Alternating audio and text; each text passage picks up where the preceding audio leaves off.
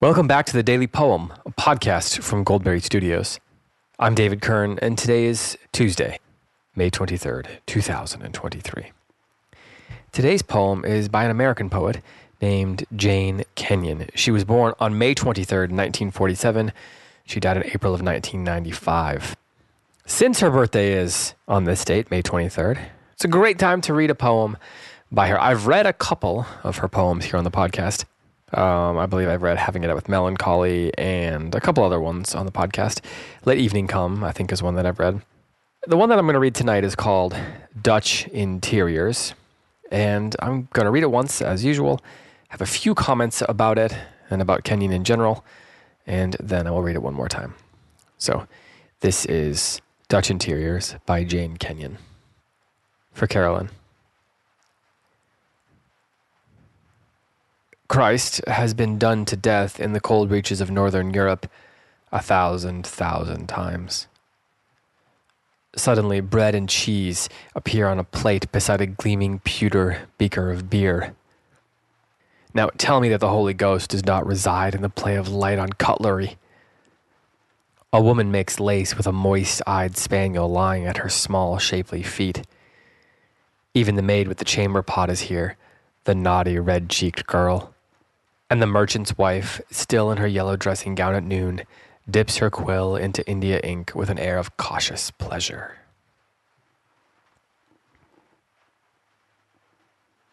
So this is a poem that, as its title indicates, is alluding to other artworks, particularly the paintings of the great Dutch masters. We've got a reference to a painting with bread and cheese on a plate beside a glooming pewter beaker of beer, and one about the Holy Ghost residing in the play of light on cutlery, or a woman making lace with a spaniel at her feet. This is probably alluding to paintings by, for example, Jan Steen or Hendrik Sorg or any of the other Dutch masters. There's one called Interior 1 by Sorg, which has a man playing a musical instrument alongside a woman and a dog, and there's a beer stein on the table. There's Cutlery and Interior 2 by Jan Steen, with all of these have dogs in them, in fact. Also Interior 3, where a woman is putting her stockings on. The Dutch masters are, of course, known for their scenes and also their still lifes. And she seems to be referencing those in this poem. But she adds her own twist on it. Wendell Berry wrote once that Jane Kenyon's poetry doesn't demand great intellect or learning or even sympathy. It demands quiet. And what he's getting at there, I think, is that sometimes you just have to spend some time with a great poem, just as you have to spend some time with a great painting. And I can imagine her being still in front of these Dutch masters, in front of these Dutch interiors, and just contemplating, thinking, letting them play around in her imagination.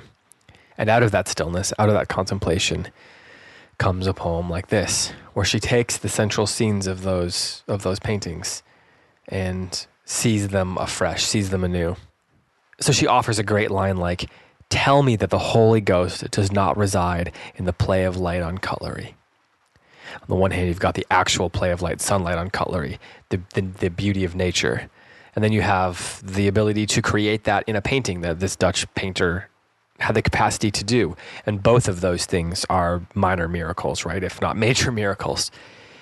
Speaking of miracles, we have the second stanza, which begins, "Suddenly bread and cheese appear on a plate," which suggests to me the miracle of Christ feeding the 5,000.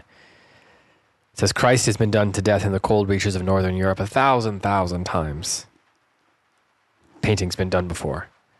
Suddenly bread and cheese appear on a plate beside a gleaming pewter beaker of beer.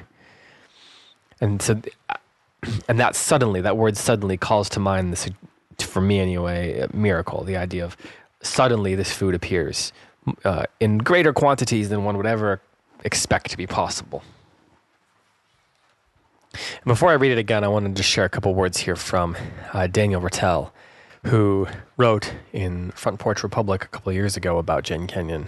And he says, quote, Even when her lines lack tension, which they often do, she's there with an image that couldn't be otherwise, or with some truth told with astounding clarity. And then he goes on a little bit later. Unlike other poets of her stature in the 80s and 90s, Kenyon never held an academic post. She was foremost a poet of place. Not of the state of New Hampshire, though she was its poet laureate, but of the much smaller and less abstract corner of it in and around Eagle Pond. Her poems are populated by neighbors, her husband, the dog and cats, and the flowers she grew in her garden. Every page of her books seems to say, this place matters. I wanted to read that because it shows the similarities between her poetry and these Dutch masters. Those paintings are also populated by neighbors and dogs and cats and flowers in gardens, by cutlery on tables and beer steins and stockings. Every image in those paintings seems to say, this place matters, just as every page, every poem of her Jane Kenyon's books seems to say, this place matters. And as Daniel Rattel says at the end of his essay, most poets are forgotten soon after their deaths. Sadly, Kenyon is not likely to be an exception. This new collection, though, acts as a stay for a poet who risks being forgotten too soon. End quote. One of the reasons that I share Jane Kenyon on this podcast is because I love her work and I don't want her to be forgotten. The only way the poems and poets are remembered is by reading and sharing them. So I will do that one more time.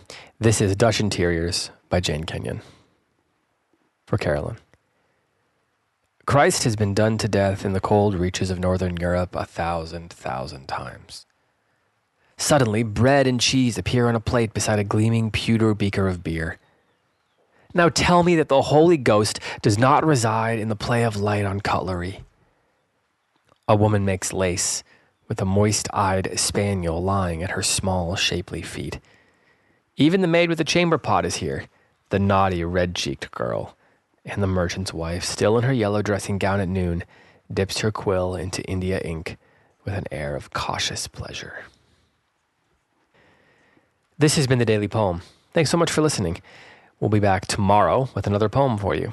To listen to past episodes or to support this show, please visit dailypoempod.substack.com. On behalf of our whole team at Goldberry Studios, I'm David Kern. Until next time, happy reading.